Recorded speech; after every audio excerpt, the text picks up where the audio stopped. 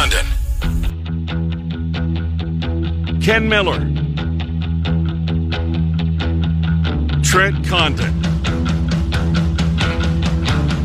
Miller and Condon on 1460 KXNO. And now on 106.3 FM. Hi, good morning, everybody. Welcome in. Miller and Condon here on a Tuesday, Des Moines Sports Station, 1460 KXNO, 106.3 FM. It's Trent Condon and Ken Miller, and we're here for the next couple of hours talking sports with you, and appreciate you spending some of your morning here with us. We're all over the place here today, going to cover a lot of ground. Here's what's coming up on the BMW of Des Moines guest list. In the first hour of the program, I'm going to focus on the NFL with two of the four local teams. Bottom of the hour, we will speak with Dave Sinekin. He's the headcheese.com, covers the Green Bay Packers. They try to figure out what that mess was all about, the egg that they laid in Jacksonville. So Dave Sinekin at 10:30. Nick Athan on the Chiefs, one of the terrific finishes, and there were a number of them this weekend in the NFL. Nick Athan on Kansas City. At 11:05, Matt Snyder, Trent, and I will toss it around the diamond, a little baseball conversation, as these wild card races are unbelievable, including the St. Louis Cardinals, who wake up this morning just a half a game out of the wild card. Adam Wainwright with another gem yesterday. Cardinals a half a game out. They've got the more difficult schedule down the stretch, but they're playing good baseball. And then at 11:30, and I'm anxious to do this, and you've got a big fan that's joining us at 11:30, by the way. Really? Jerry Pizzetti, who on the weekend became the winningest coach in the state of Iowa history, football coaches. They got a win over the weekend and propelled Jerry Pizzetti to the top of the list. Nobody has coached more games, no more winning games than Jerry Pizzetti, the head coach of the Ankeny Jaguars, who told me yesterday when I spoke with him that he really appreciates what you do. And in the winter months, I find myself listening to the radio when you're doing basketball and wrestling. Oh, that's great. How about that? Yeah, I love that. Absolutely. So I'm looking forward to talking with it. Now, I'm going to bring it up because I'm anxious to know. My father-in-law, who just passed away July 4th weekend, and Jerry Pizzetti and his son Ryan were great friends. Yeah. And before I came into the picture, right? So I want to hear about them. They used to, both taught school and jump in the car in May or June, I guess May, after school got out and make a beeline west to Exarban to Omaha to catch the late double.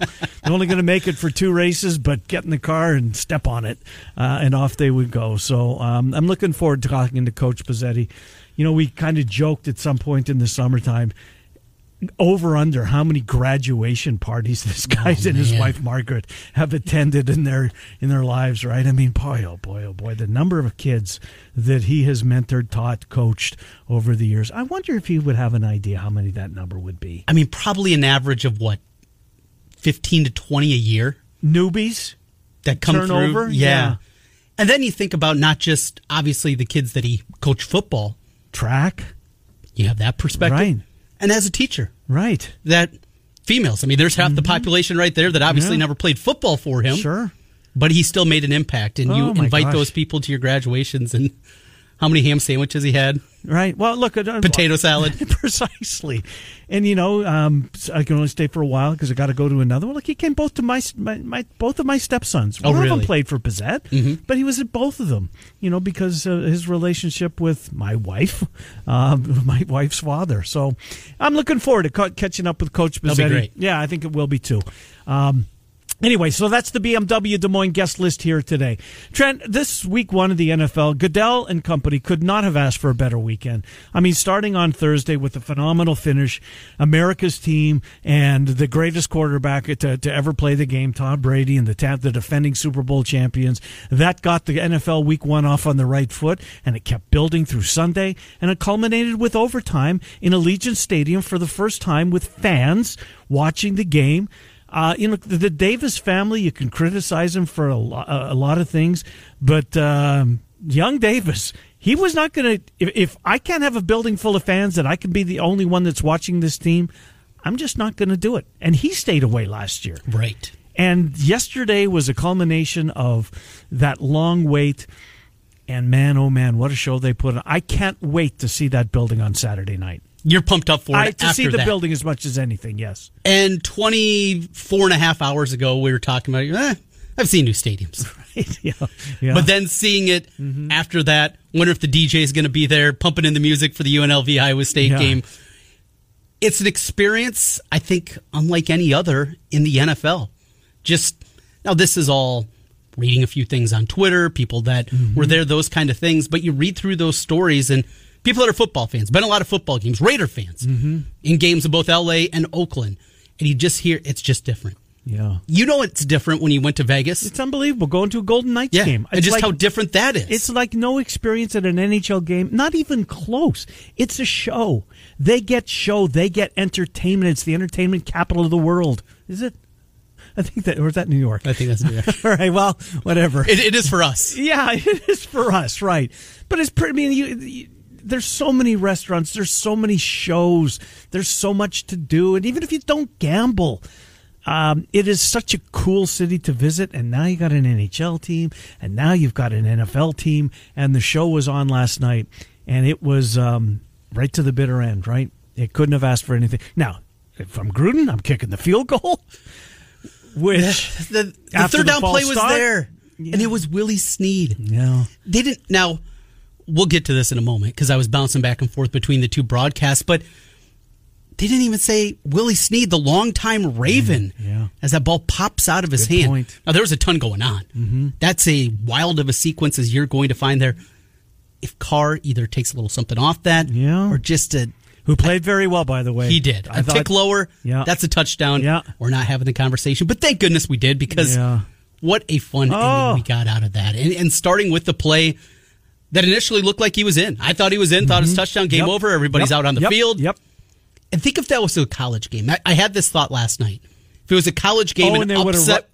Rushed the field? Rushed the field. Who did that this week in Arkansas? Everybody now off the field. Everybody, and you got to clear everything out. Right. That happened in the Iowa-Penn State game back in 2008 where Murray hits the field goal, but there was still a second left on the clock, and they had to pull everybody off. You got people, the students, you know how small Kinnick is in the sidelines in general. Well, you got 4,000 or 5,000 students already on the field. They're not all getting back up to the stands. So that end zone was absolutely packed with people just standing there waiting for the final second to tick off. I remember that. Now that you mentioned, I forgot all about that. But that was really good theater last night. And this Raiders team, they got a defense. Yeah, they do. NFC West, AFC West, perfect. Max coming off the edge, a little pressure, huh? 13 Wasn't that pressure. Incredible? 13 pressures. We talked about Joe Evans yesterday in 9. 13 pressures at the NFL level. What round did he go in? 4th? Is that what it was? I think it was. Yeah. I think it was. Boy, he's a player. He's a player. They've got a defense, this division. Marshall Yanda not being there, though, is a big problem for the Ravens. Because right tackle is bad. Yeah. You're right. Speaking of bats and offensive line, Leatherwood, it was a stretch for the Raiders to take him when they did. I know he's physically talented. He's just a knucklehead football player. The false starts, the holds when he doesn't need to hold. Led the country in penalties as an offensive lineman in his collegiate career at Alabama, and it continues right here. Yeah. I get the physical tools because they are there. Sure. But this has been a long time now. This is not just, yes, he's a young guy in the NFL, but this is something that has plagued him throughout his whole career going back to Alabama. That one, I know the talent. Still got to be scratching your head a little bit. The Raiders have a team. This division's going to be a fun one to watch, and I felt really good about watching my squad. Thinking, well, at least they're not going to worry about the Raiders. Not so fast. Jerry Jeudy though for your Broncos, 4-6. Here's the crazy part about it, right? It's KJ Hamler's fault. So 2 plays before Jerry Jeudy got knocked out, KJ Hamler was 10 yards behind the defense. And Teddy Bridgewater hit him between, well, he doesn't have 2 numbers, he has 1 number, but hit him right in the middle of his chest, in the end zone, and he dropped the ball. 2 plays later, drive continues, Jerry Jeudy catches the ball in the flat, he's rolled up on, and he's out 4 to 6 weeks. Look, it could have been worse. I thought it was for sure a season ender, but KJ Hamler, that's on you. Live with that. High ankle sprain is what they're calling it. Now, you can do surgery on a sprain like that if ligament damage is done. At least yesterday, Fangio, what I heard is it doesn't look like it's going to be a surgery. No IR, nothing like that. So good news, at least as good as it can be, but still a high ankle sprain. Those can be tough, and especially for a speed receiver like Jerry Jeudy. Yeah, and a guy that relies on those cuts because he runs as crisper routes as anybody. But boy, NFL was great, really was. All right, so let's do Peyton Manning. So turn on the broadcast. It's 7 o'clock. It says it's going to start, and you turn on ESPN2, and what the hell? That's Levy and Company, and they're on real ESPN too. So the pregame, the build-up until the kickoff, is the real Monday night. So the ball's in the air. Peyton and Eli are doing those things. Gladys Knight first. Oh yeah, Gladys Knight first. That was excellent. It was different. It was different. I've heard it wasn't my favorite. Gladys Knight, right? She's icon. Yes, absolutely. Loved her stuff. It was okay. It was okay. Not my favorite, but Whitney Houston is. Wow, that's another level. Yeah. But yeah, I'm not going to criticize what she did. I thought that was fine. There was some people that didn't like it though. I saw, but you know what? Yeah, it's like anything else, right? Everybody's got a difference of opinion. I thought it was fine. It's still pizza. It's still pizza. It's absolutely still pizza. So the game starts, and Peyton and Eli start, and not, I don't know, 30 seconds. My phone just get a text. Let me read you the exact text. I want to get this in front of me. Okay. So I have it precisely. Started with the Mannings. This is awful, said Trent Condon. And I quickly texted back, brutal. It was bad. In the beginning, it was bad. It's like bad. they were going 1,000,000 miles an hour right off the bat. Yep. But as the telecast went on, and I'm glad I stuck with it because did you get to 206 at all? Did you go to Levy and Company? Right after you and I exchanged texts. Okay, and then I went back. I don't know, maybe 5 minutes later, and Peyton was. I mean, he's got a really good sense of humor, right? And him and Eli together, I love. They're brothers. They should have chemistry. Yes, right. That chemistry was built looking across the dining room table or the kitchen table with each other in the backyard. They're brothers. But the knowledge, Trent, yes, that's on display, the football minds, it was good. I'm glad I watched it. When they brought in Charles Barkley, it wasn't the football stuff. It was Charles being Charles, and it was good.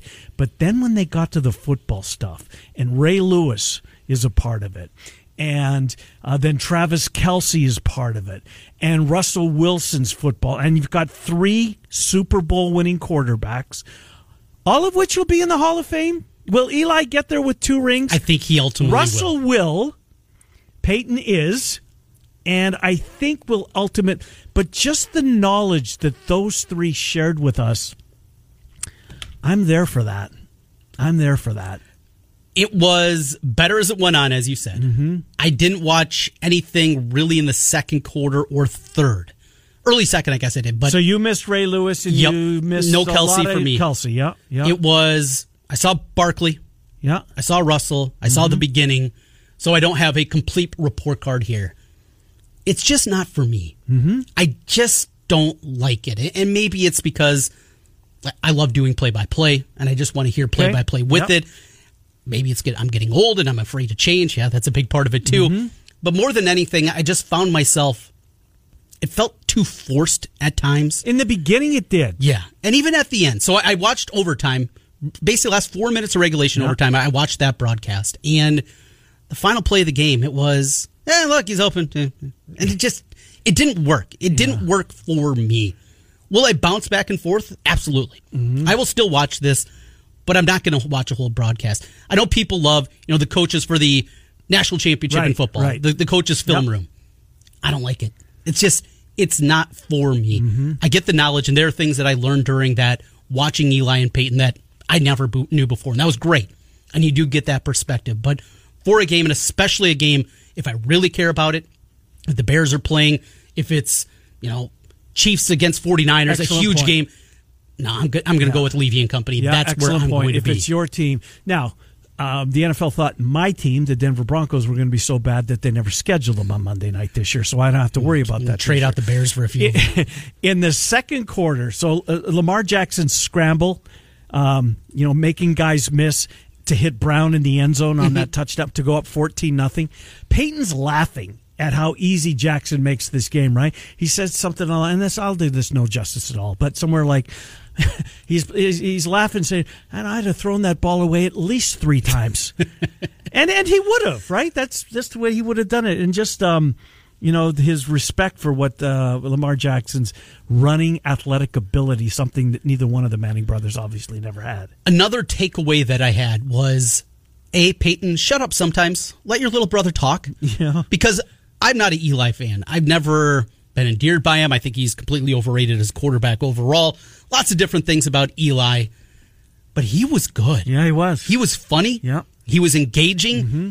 I think he brought the broadcast back to the middle a little bit more when it started to get silly. Well said. Or goofy or out of there. Well said. Eli, to me, was the star of that broadcast. And I know if they're paid by word, Peyton got 5 times the money. Right. And people are tuning into the broadcast for Peyton. But Eli, if this is just a 1, 2, 3 year thing, something, and they go their separate ways, they actually both decide to go in a booth. Eli's going to be really good. Yeah, he was good. He was good. I'm with you. That was a surprise to me. I didn't know if he had the personality. No, for he's that. pretd well spoken, right? He never had any lines in the DirecTV commercials. Right. He never did. They let Peyton do all the talking, and Archie and Olivia. And what's the other brother's name? Oh, God. Arch's dad? Cooper Manning. Yeah. The other Manning, I guess, was a hell of a player. And great wide receiver. And neck injury, right? Best athlete. That's what they say in the family. Yeah, that's what they say in the family. So I was into it. It was different. I do agree with you. But listening to them share their knowledge and their wisdom of the football game, it was worth it. I don't know. That's an excellent point you brought up, Trent. Would you watch it if it was your team? Maybe because Manning was a Bronco. Peyton was a Bronco. I might. I don't know. Fair point. You wouldn't watch it if it's the Bears. That's an interesting question. All right. Fun game. Great weekend of NFL football. We do want to get into the baseball because these Cardinals, death taxes and the Cardinals in the playoffs. Might we be seeing this? Look, they got the bunch against the Brewers, who've got nothing to play for. They've got 7 against the Cubs. They're finishing up against the Mets. Oh, the Padres. They've got the Padres still to play. Let's get Steve, and he wants to join in, and we're welcome to have you at 284-5966. Hello, Steve. What's on your mind? Hey, what up, guys? Hey, thanks for the time here. Sorry to backtrack here before you get into baseball. Hey, the Raider game last night. So heard you guys commenting about the David Carr throw to Snead. I've heard a lot of people talking about, hey, Carr's got to take a little off that. I completely disagree. If you look at when he was throwing that ball, you saw he made eye contact. He saw the window that he had. You saw he took a little off on that ball to bring it in, put it high for Snead, to go up, snatch and grab, bring it down, fall right to the goal line. Mm-hmm. I mean, the dude was making plays all night. What's kind of frustrating, I'm not even a Raider fan, nor am I a Baltimore fan, but, I mean, let's look at this. The Raiders should have won that game 3 times. Let's talk about the fact that they didn't kick the field goal and they went for the 4th and 1. Yep. That would have put them up 3. Let's talk about the shortened goal where number 70 does a ridiculous false start. Yep. Don't know why David Carr's walking up there doing a hard count. So there's a lot of other things in there. I think Carr's a great quarterback. I think if you're an NFL receiver and you're Willie Snead and you run that inside slant and you've got that type of spacing and he puts it up high for you, you're an NFL receiver. You got to pull that down. You got to make the play. Yeah, catch the ball. Steve, thanks for the comment. Thanks for the time, guys. Yeah, appreciate you listening. Yeah, look, Carr's off on the right foot. Mm-hmm. Carr is absolutely off on the right foot. I thought that this Raiders team was going to be like a typical Raider, and they very well may have be that, right? It's week 1, we overreact. They might go 6-11. They might go 6-11, yeah. Or they might reverse that. Mm-hmm. They might be an 11-6 football team because the defense you got to get excited about. And they've played well against the Chiefs. Yes, they beat them last year. Compared to kind of what they are and obviously what the Chiefs are, they've had some games there. Good division. Yeah, it's a fun division. With the NFC North sucking, I might be watching a little more AFC West this year. Yeah, but the NFC North, they're winless. West, they all got wins, every one of the NFC and the AFC teams in the West. This Darren Waller, I mean, he's a wonderful story. Did you see what Gruden said about him? Yes, he said he's the best football player he's ever coached. That's high praise. Well, you know who he coached? A lot of players. Well, you know who's said to be the best receiver in the history of the game. He coached him. Yeah. Jerry Rice. You take a back seat to Darren Waller. Tap the brakes a little. Sure. Waller's he's a hell of a tight end, Trent. I mean, we had this debate last year. Kelsey, Kittle, Waller. Mm-hmm. I'll take the 3rd pick because I know who's going to be sitting there at number 3, and it's Waller. He's uncoverable. I was surprised. I was looking him up last night because I didn't remember where he went to college. Remember? He was in the SEC. Nope. He was in the ACC. Yes. Georgia Tech? Yeah. Now, that's probably why. Not a whole lot of balls available. Right. In Paul Demaryius Thomas. Well, in Paul Johnson's system. Yeah. Running the Calvin triple option, Johnson, Demaryius Thomas, and Waller. You got the flex bone, and you got those receivers out there. Whoops. Yeah. Maybe not the right guys for the talent that they had. Now, how did those guys go to play for him? I mean, think about that. Megatron, Demaryius Thomas, and Waller are all Georgia Tech receivers. Well, I don't like going across the middle. I don't like getting hit. I just going to run fade routes all day long. Pretty easy for a wide receiver, right? I guess. Tight end, you're just chopping guys all day long. Yeah. Waller, great story. Almost drank himself out of the league. And 29 now. Is he that old? That's what I was surprised by that too when I was looking up the bio last evening. I thought he was out of the game. Yeah, I tuned into the pregame, what do they call it, countdown, about 5:30. So I saw a lot of it. I knew the stadium was going to be electric. Knew it was going to be unbelievable. And I can't wait to see it. I really can't. And like you said, I'm kind of jaded. I didn't think that this would do this for me. But man, that last night. But here's another thing. Back to Peyton Manning. One of his big gripes, and I don't know if you saw this or not, he would be, shut up to the Raiders fans because they don't know when to be quiet. It's like, sure. They're inside the red zone. You're inside the 5-yard line. They're going crazy, and Carr's receivers can't. Peyton's not afraid to call the who obviously was at the stadium, not watching the broadcast. Right. But the point was well taken. Pipe down. And I wonder if that was also like the music and the DJ and everything else. I wonder if that was a part of it too. Mm-hmm. Where he's also saying not just the fans shut up, but hey, turn the volume down a little bit. Yeah, we got the football. It was. It's a show. I mean, I don't think the UNLV Iowa State game will have nowhere near the atmosphere. The building will be there, but the atmosphere, I hope I'm wrong. I don't think I am. But so I can't compare what it's like to. I won't be able to do that. But I went to a Golden Knights game in May. It was all show. It was all about the show, and the electronics or whatever you call the techno stuff. Come on, help the 62-year-old out here. You nailed it. Did I? Okay, but I don't know if you did. Yeah, I don't think I did. I'm the wrong guy to ask. Here's a Mike in Waterloo. This should be good. Hello, Mike. How are you? Hey, you guys. How you doing? I'm not doing too good with the Iowa State Cyclones, but I want to tell you what I think. I think these teams are taking the run against us with 8-9 guys in the box. Mm-hmm. And they're making Purdy beat them, and I just don't think Purdy's got the arm strength. They're taking away the short routes, and I just think this Hunter Decker, if you watch the way he gets rid of the ball, he reminds me of a young Kenny Stabler. Okay. He's got a lot of zip on that ball, and I just think it's kind of holding us back to go to the next level. What do you guys think? So Purdy's out, Decker's in for you, Mike? Well, yeah, I think they should rotate him. Okay. I tell you, the last fourth quarter, if we would have had Deckers in the game, I think it would have been a heck of a lot closer. And I just think that Campbell's playing. He wants to play like Ferenz does. When you beat Iowa, you go with a high tempo offense and just keep going at him. And let's face it, we got receivers that can go deep. Yeah, have you watched Purdy the last? Sadly, though, the defender's right beside him. Pass, and our receivers are just sitting there waiting for the ball. It's like a punt. So most wins in program history. I watched the pro game this weekend. Those guys are throwing 65-yard dimes out of, and the receivers are running under it. We don't have that vertical passing game. What do you guys think? Mike, so the most wins in program history, a Fiesta Bowl win, an appearance in a Big 12 championship, and you're done with Brock Purdy. That's what you're saying. No, I'm not done with him. Why not rotate him? But I think these teams are getting to find out how to beat Iowa State. What do you guys think? 11-1, Mike? Well, I think we can run the table. Yeah, I really do. Yep. But I think we got to, and plus, hire a special teams coach. What do you guys think? I agree with think you you there. and I are on the same page there. Good to hear from you, Mikey. Take care, bud. Mike in Waterloo, an old friend, checking in. And nothing changed, huh? Not a damn thing. 1025, NFL conversation next. TheHeadCheese.com. Dave Sinekin covers the Packers. Nick Athen on the Chiefs. Miller and Condon till noon. 1460 KXNO 106. Downtown Des Moines. Now back to Miller and Condon on 1460 KXNO and 106.3 FM.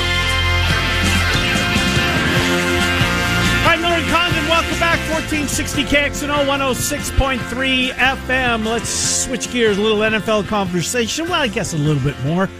Dave Sinekin first off, then Nick Athen on the Chiefs as we take you until noon. Baseball in hour number 2. And then Iowa, the state of Iowa's all-time winningest football coach, Jerry Pizzetti, who's Ankeny Jags, the Centennial.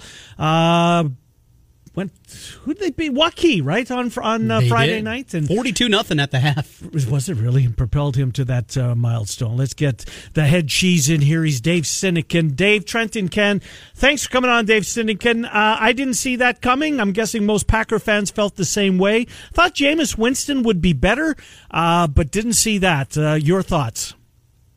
Well, I'm certainly glad we didn't talk on Friday because I would have sounded like a complete idiot after what my team put on the field on Sunday. Yeah, no, didn't see it coming at all. This is an organization that traditionally gets off to pretty quick starts and does very well in September. So to see this kind of performance, it raises alarms, obviously, but it's so easy, as you guys know, to overreact in week one to what you see. It was so out of character, but so was the off season for Green Bay, and it does raise some alarms that maybe what happened in the off season might leak into this team. And so eyes are wide open as we get set to see them return home against the Lions, because obviously we'll learn a lot more about Green Bay if they look more like Green Bay Monday night. But just to hear afterwards how they were not prepared, not ready to fight, didn't have the same urgency, came in kind of arrogant, thought they could move up and down the field against a Sean Payton team that won 12 games and won their division last year.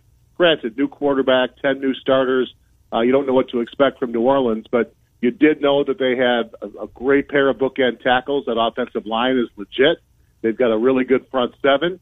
And for Green Bay, with new players on the offensive line, a brand new defensive scheme that's obviously going to take some time for these guys to feel comfortable.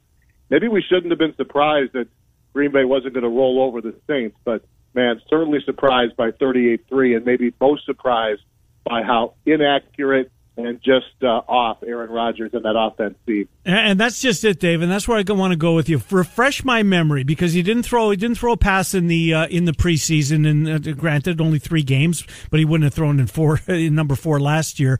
Was this a new approach? Did he get any work at all in previous years? Because to me, and you kind of touched on it there, his timing was just off. I mean, that's something that is so unlike Aaron Rodgers, that he's, his ball's being thrown behind guys. He's usually, hitting them right in stride for yards after catch, and that wasn't there. Did he participate in previous preseasons?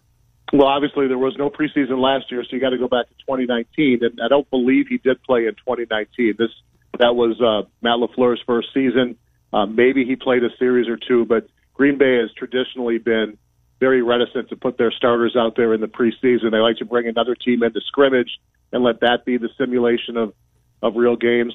I think for me, the biggest takeaway about Rodgers and the offense, and it's sort of been this way with LaFleur, Green Bay does get blown out occasionally. It seems like a couple times a year they lose games where they just get blown off the field. And when they fall behind, you to go into kind of a panic mode where you don't see them run the ball anymore. You don't see Rodgers with that quick release and hitting guys who have gone into motion with a lot of pre-snap misdirection. That's sort of the trademark and hallmark of a Matt LaFleur offense. They seem to throw that all out the window and just put out 4 receivers and look for someone that might get open. And it's just really hard to understand, because that's what we saw Sunday. They were not on the field much at all in the first half. The defense could not get off the field. Saints had the ball for 22 of the 30 minutes, and that defense just got gassed. And as the offense came on, down 10-0, and throw, punt. And so it just kind of, I thought, snowballed. The offense never got into a rhythm. They just refused to run the football against a too high safety look that basically dares you to run the ball. I thought Matt LaFleur had a bad day. And, it's one game, but we have to watch and see how this offense responds. So we're going to play some armchair psychologist here and go down the road of something I brought up this summer. I know, Dave, we talked about it. Ken, he scoffed when I brought it up. But inside the locker room, what the offseason meant to Aaron Rodgers, and if this continues to go bad, if they struggle with the Lions on Monday night, how ugly could this thing get, and how big do you think of a deal this summer was inside the locker room with Aaron Rodgers? Yeah, Trent, I remember talking about it. I think I scoffed along with Ken because everything you heard from current teammates who chose to speak and previous offensive teammates, actually defensive too, said, look, everyone takes care of their business. Business is a different thing. Once we're in the locker room, we're a team. We put all that behind us. That's easy to say. It's team speak. You don't know really how guys feel. But, again, I'm of the opinion that everybody in that locker room wanted the MVP back for another season. And, yeah, if they really throw up a stink bomb on Monday night, then they've got a short week for a primetime game in San Francisco. Then they got to come home and play a Steelers team that's not going to be afraid to go into Lambeau after what they did in Buffalo last week. So, yes, things could spiral a bit if they don't take care of business Monday night. I hate to say this is a kind of a benchmark game. This should be the easiest game on the schedule when the schedule comes out. Lions at home. Okay, that's a W. But, man, I've been to Lambeau for Lions games in recent years. They're always close. They've been lucky to win a couple. And I expected Detroit to kind of look at them as a wounded cat that, maybe the Lions are the king of the jungle. So if they see a wounded cat, they might pounce. It's a very interesting game to see how this team responds. And, yes, I agree. If this does go sour Monday night, we're going to have to watch and see what happens to this team this season. Fair point. Dave, you mentioned they seem to abandon the run very early in the football game. And when they did try to run the ball, there was nothing there. There was no holes for these running backs to try and do their thing. Is that an offensive line problem? Well, you've got two rookies that stepped in, for their very first game. And obviously you've got your left guard playing left tackle. And Elton Jenkins apparently graded out really high as the left tackle. Those two guys, the rookies, I thought from my eyes performed pretty well, but there's a learning curve. And again, you're facing a defense there with four guys, two pass rushers and a couple linebackers that are as good as it gets. And your first game, some nerves, who knows? Not real comfortable yet. I just felt like they didn't give the running game a chance. I think there would have been opportunities there for that run game. It's going to get better, obviously, as these guys get more comfortable. Look, David Bakhtiari is not walking through that door for a while. He's probably out till week 9 against the Chiefs. So this is the unit. They've got some depth. They can move guys around. But, I feel pretty good about their offensive line. I certainly like the running game. I just think that Matt LaFleur can't be so predictable and only run because he feels like he has to. This team is built to take the lead, and play from ahead. And it's built on the running game. It's the Kyle Shanahan offense. It's built on running the football. And if you're just using the run as kind of a deception because you really want to pass most of the time, you're not going to win in the NFL. So, no, I think the line's okay. I think they're young. I think there are four guys in different spots from a year ago, and it's going to take a little time. This team is looking to win in January. They're looking at a division where 10 wins likely wins the division. And I don't see any other team in this division likely winning 10 games outside of Green Bay. So after 1 week, my initial psychology is, all right, 14-3 is probably out the window because it's going to be a slow grind, and maybe it's a lot worse than that. But if you go 10-7, you're likely in the playoffs, and then everybody's 0-0.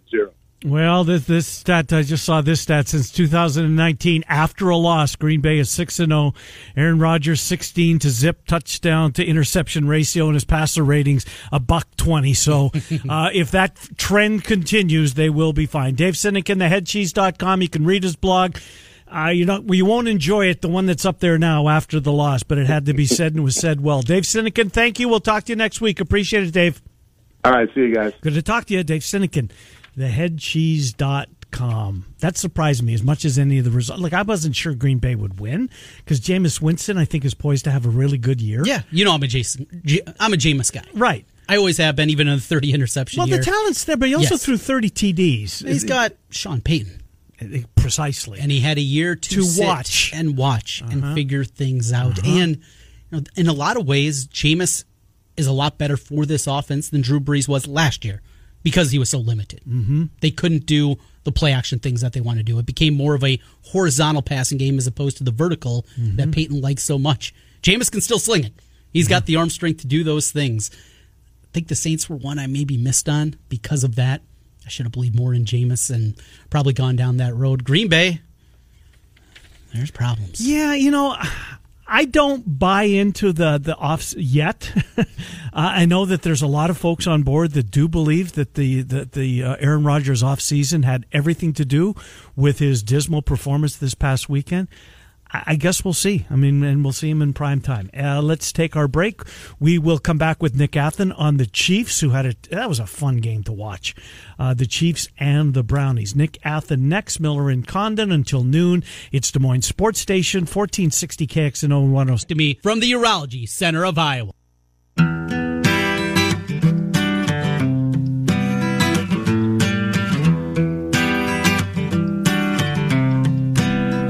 Miller and Condon, welcome back. Final segment, hour number 1. We will get the baseball in hour number 2. It is heating up, these wild card races. Unbelievable. Giants in the playoffs becoming...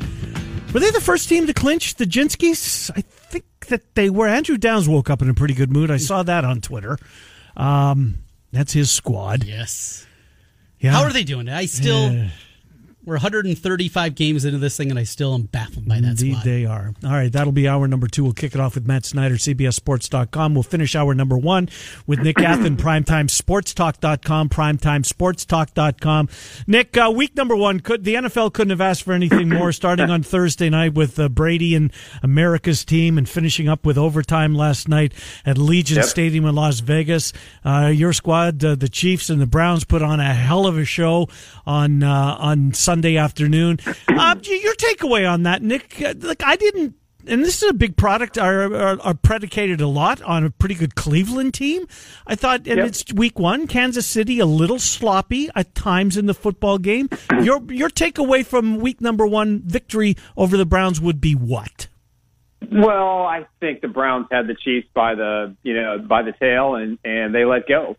And I think the Browns should have won that game. I never had that feeling that this was going to be a game that Patrick was going to come back. It reminded me of the Raiders game a year ago, where the Raiders just kept putting up points and the Chiefs made a mistake. But, when you fumble with your best running back, when you can't handle a punt and you throw an interception to end the game, then those things happen. So I was surprised a little bit by the outcome, just the way the Chiefs were flat. The offensive line struggled a little bit. The secondary struggled in the first half. Ward, particular. Ward was terrible. Thank God for Hughes. What a terrific pickup that was. But, there's a lot of things that they can correct. They were without Tyrann Mathieu. They were without, Clark, and they were without Willie Gay Jr. So, you put those 3 guys on the field and the emergence of Nick, the second-round pick, then you're looking at, okay, this defense is going to be okay. So a lot of things, the Browns gave the Chiefs everything they had. They threw everything at them. And then after that fumble, you could see their body language. You could just see it on the field. They knew they were in for a dogfight. And, Stefanski did what he did last time in the playoff game. He didn't stick to what was working. And that cost them. What'd you think of Baker Mayfield? Obviously, people point to what happened late. Not good at the end. Yeah. Right. But overall, what your thoughts on Baker? He's a guy that I think is fine, but not a top 10 not a quarterback you're winning a Super Bowl with. That's been my opinion. Where are you with him? I don't disagree with that. I think he's a top 10 quarterback. I think I put him up there number 9 or 10. But he's got more interceptions than anybody in the fourth quarter, in the last 4 years. So he's just not a guy. He beat, everybody points to what he did in Pittsburgh. Okay, he beat the Steelers, 2 games in a row, and that was great.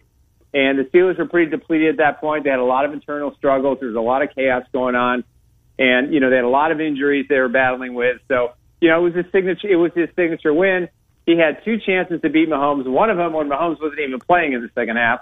And he still couldn't get it done. And I think he's a good quarterback. Look what he did with the Titans last year. What did they put up, 45, 48 points? He was 7 for 7. It was in touchdown drives. So he has flashes. And he can be a consistent, serviceable quarterback, and he's going to win you some titles. Is he going to win you a Super Bowl? No. And that's the thing that's changed in the NFL today. You have to have a quarterback that can win you a Super Bowl, and that's the only measure that we have left because we've taken everything else out of the equation. Nick, I still think when I look at this Chiefs team, it's not a weakness. Don't get me wrong. They've got Tyreek Hill and they've got Travis Kelce. But they don't have that other guy yet. And is it Robinson? Is it Hardman? One of those guys has to become wide receiver 2, in my opinion. Do you agree with that? And if you do, who's most likely to become that guy? 1,000%. I mean, Sammy Watkins played pretty well last night. Yeah, I'll say. He had almost 100 yards, and he did the things that he did for Mahomes. When his quarterback was in trouble, he found gaps and he got open and he made plays. Robinson had an easy touchdown, but he, in the game on Sunday, but he didn't come back for the ball. Watkins would have done that, 10 times out of 10. Hardman ran a couple of routes that were wrong. Neither one of those guys to me is a number 2. I would put him as a number 4, number 5. Both of them. Kenny Stills signed with the Saints. That was someone the Chiefs were looking at. John Brown is out there. I think there's a chance they bring him in. They're going to have to bring in a veteran wide receiver. If nothing else, to prove to those 2 young kids, you better step up. If not, the Chiefs are going to have to run like some 3 tight end sets. They're going to have to put Fortson outside as a wide out, and see what he can do. But they can't count on those other 2 guys. I don't think. And Tyreek Hill's still 5'9". I mean, there's a chance, and we've seen he gets banged up over the course of the season. You want to come January, and that's a big piece of it too.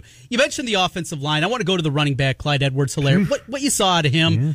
There are a couple of bright moments, but overall, used a first-round draft pick on him, banged up last year, and now what we see in week 1. Where are you with him? I was disappointed in him in the game, to be honest with you. He left a lot of yards on the field. When he was playing his best those first 9 games of last year, he was cutting back. He was moving around his guard. He had Chubb opening. I mean, he had some wide open lanes if he'd have just cut back that he could have put up. He could have had a 100-yard rushing game. And it's just he's got that vision is ahead of him. He's not looking peripheral. He's not looking side to side. He's not cutting back. He's not doing those things. He's just going for the hole. If the hole's not there, he's not doing anything else. And those are things he can correct. And I think he's going to be okay once the coaches can show it to him on film and say, listen, you got to look up. If it's bottled up, slide your feet, go to one side or the other, use your gifts, try to get outside, out of containment, and then you only have to face, safeties and corners to come up. So I was disappointed. I thought McKinnon would play a lot more in this game.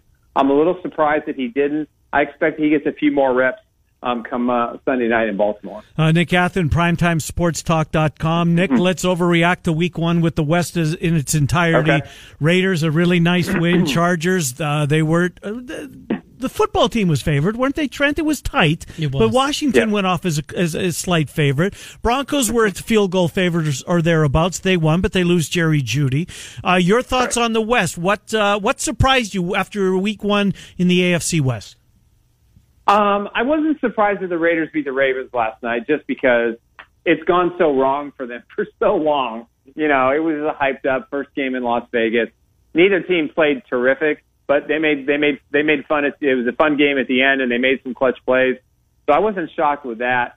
They get to go to Pittsburgh next week as a reward, so that'll be fun.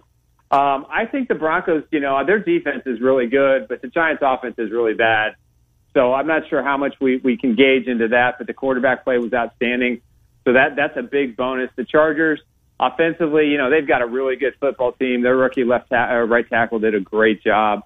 Eckler played. He was outstanding. So I think all 4 teams showed that they're going to probably beat teams that are equal or less than equal of them, and the proof's going to be when they start facing each other and they start playing better opponents. But I'd say it's a huge win for the AFC West. I think they had the best week in the AFC. Ravens Sunday Night Football team coming on a short week off a loss, and I know you like to rub salt a little bit in Baltimore. Chiefs have won this series under Lamar. What do you anticipate we see Sunday night? I think you're going to see more of what you saw when the Chiefs went in there, week 4 last year. I think they've got the Ravens number. Jackson, to me, I've seen enough. I've seen enough not to sign him to a long-term deal. I've seen enough of his limitations. Yeah, they're banged up and they're beat up in the secondary, and they've lost 3 running backs. And if it wasn't for Watkins, they probably don't even go into overtime. So I think what you're going to see is I think the Chiefs' offense probably saved a few things for the Ravens game because if the Chiefs put down the Ravens and the Browns in back-to-back weeks, that's gonna put them in a pretty good spot for the AFC for that number 1 seed, and they are already thinking about that. Trust me. No, listen, this was a first tiebreakers head-to-head, and they've got that over Cleveland. And if they get it over Baltimore, those certainly feel like two playoff teams, or certainly teams that are going to be in the playoff hunt. No doubt about it. Nick Athan, PrimetimeSportsTalk.com. Nick, thank you. We'll speak with you next week. Thanks, Nick. All right, thanks for having me on, guys. Yeah, appreciate it. Nick Athan covers the Chiefs. Nick's on Twitter, @ChiefsInsider, PrimetimeSportsTalk.com. Baseball talk with Miller and Condon kicks off hour number 2. Wild cards, fascinating. Boy, the Twins, Trent. Up 5-0 and couldn't close the deal. Thank goodness. I had the Yankees and the over in the money line. Oh, you're killing the Blue Jays with that one last night. Sorry about that. Hour 2 coming up, 1460 KXNO 106.3 FM.